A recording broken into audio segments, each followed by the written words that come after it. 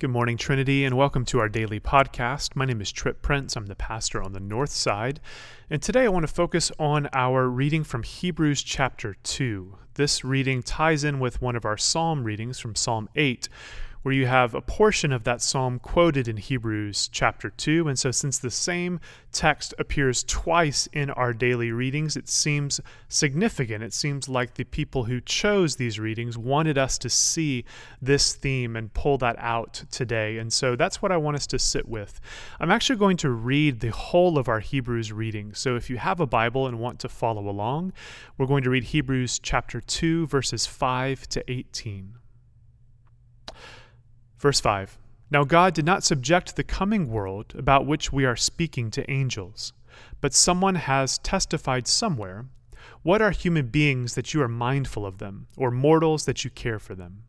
You have made them for a little while lower than the angels. You have crowned them with glory and honor, subjecting all things under their feet. Now in subjecting all things to them, God left nothing outside their control. As it is, we do not yet see everything in subjection to them, but we do see Jesus, who for a little while was made lower than the angels, now crowned with glory and honor because of the suffering of death, so that by the grace of God he might taste death for everyone. It was fitting that God, for whom and through whom all things exist, in bringing many children to glory, should make the pioneer of their salvation perfect through sufferings. For the one who sanctifies and those who are sanctified all have one Father. For this reason, Jesus is not ashamed to call them brothers and sisters, saying, I will proclaim your name to my brothers and sisters. In the midst of the congregation, I will praise you. And again, I will put my trust in him. And again, here am I and the children whom God has given me. Since therefore the children share flesh and blood, he himself likewise shared the same things, so that through death he might destroy the one who has the power of death, that is, the devil, and free those who all their lives were held in slavery by the fear of death. For it is clear that he did not come to help angels, but the descendants of Abraham. Therefore he had to become like his brothers and sisters in every respect, so that he might be a merciful and faithful high priest in the service of God, to make a sacrifice of atonement for the sins of the people. Because he himself was tested by what he suffered, he is able to help those who are being tested. This is the word of the Lord. Thanks be to God. Lord Jesus, we thank you for these words. We thank you for this reminder this morning that because of what you went through, what you took on yourself, the testing and the suffering and the death that you endured, that you are able to help us. You help us in our own places of testing, in the ways that we feel the effects of sin and death. And while we do not see everything in this world as it is meant to be seen, as we long for it to be, as the author of Hebrews reminds us, we see you. We see you, Jesus, and so we are a people of hope. We are a people filled with faith, even in times of uncertainty. And so we thank you for these words. By your Spirit, would you speak to us now through them, we pray. Amen. Amen. Well, just a few thoughts of reflection today from what we've just read. As a bit of an intro, I have to say, as someone who has often struggled over the years to connect a certain passage of Scripture with its exact chapter and verse, I find the author of Hebrews to be a great source of comfort. Because as they're writing and as they seem to be caught up in their argument, they can't quite remember where they heard the words that they are remembering, but they know that they are true and they know that they are significant, and so they include them. And so they say, someone has testified somewhere. They don't quite remember where they heard it, but someone significant somewhere said these words. What are human beings that you are mindful of them, or mortals that you care for them? You have made them for a little while lower than the angels. You have crowned them with glory and honor, subjecting all things under their feet.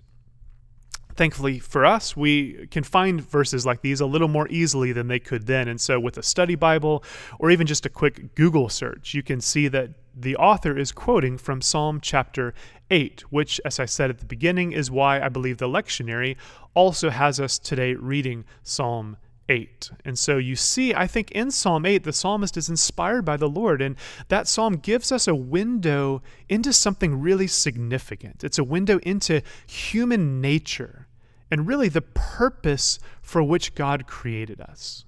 The reason God created us, the reason he created the world, and how the Lord intends for the world to be, how he intends for it to operate and exist under his rule and reign. And so let's talk about that for a minute.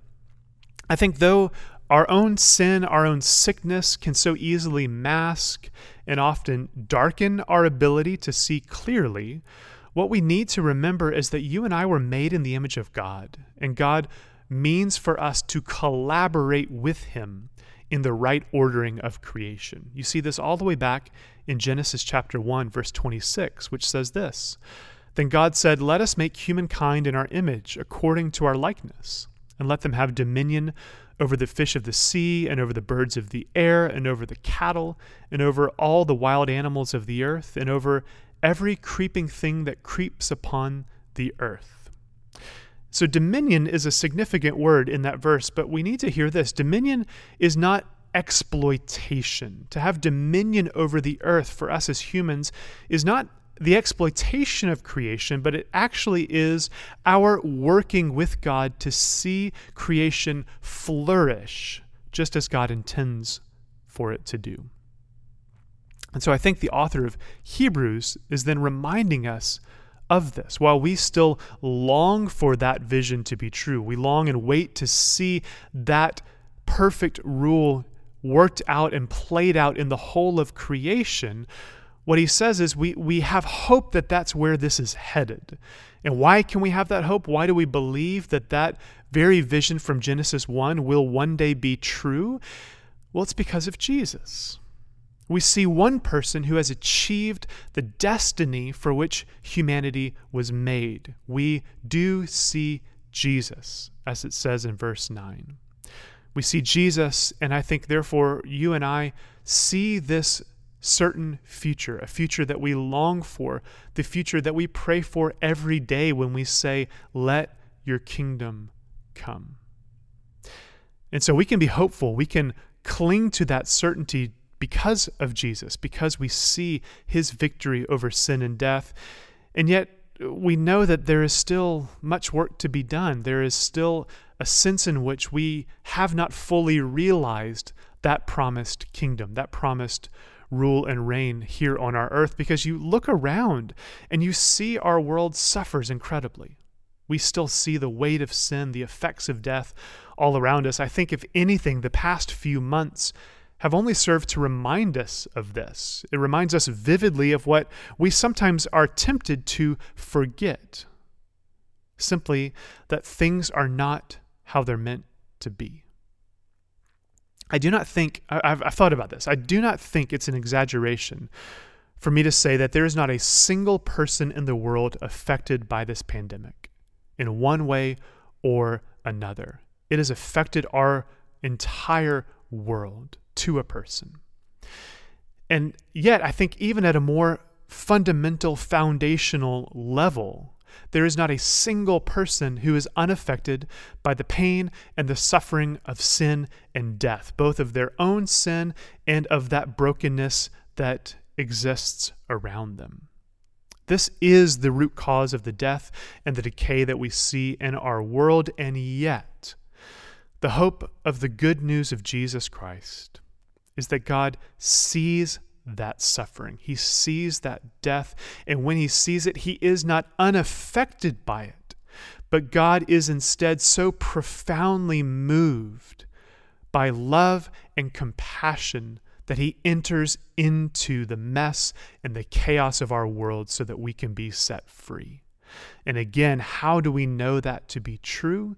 Because it's what he does in the incarnation. It's what we see in Jesus. The author of Hebrews wants us to remember that truth today, that Jesus is the pioneer, it says in verse 10, the one who blazes a trail of freedom by tasting death for everyone in verse 9. But not only tasting death the way every human does, but Jesus tastes it and destroys it. He defeats it as a victorious conqueror. Look again at verses 14 and 15. It says, "Since therefore the children share flesh and blood, he himself likewise shared the same things, so that through death he might destroy the one who has the power of death, that is, the devil, and free those who all their lives were held in slavery by the fear of death." That last phrase rings incredibly true for me this morning.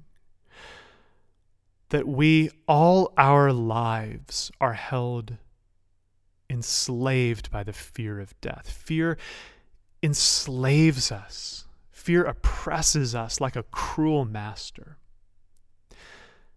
Jesus takes that cruelty. He takes that death upon himself. Hear me on this. He takes it not out of obligation, not out of some sense of cosmic justice or duty. Jesus takes that cruelty and death upon himself simply and purely because he loves us. It comes from a place of perfect love and compassion. So Jesus becomes like us in our frailty and in our pain so that we can become like him in his glory and his power. That, my friends, is the heart of the Christian faith. That is the heart of our faith. This is the path to becoming truly human. This is the way that God works out his restoration of the whole of creation. It's how that vision in Genesis is becoming true day by day. And so as we close, I would just say today, whatever it is you are facing, however you still feel enslaved by fear, wherever you are most afraid or most vulnerable, most impacted by the brokenness of our world, remember through these words from Hebrews chapter 2 that Jesus willingly and in great love for you and for me entered into those places of brokenness. And so since he did, he has the power to set you free. And he longs to set you free, to free you from things that you may have struggled with and been enslaved to your entire life. Rest in that truth today. Invite the Holy Spirit in a profound and new way to remind you of what has always been true, that God loves you and longs for you to be free. And may he bless you today.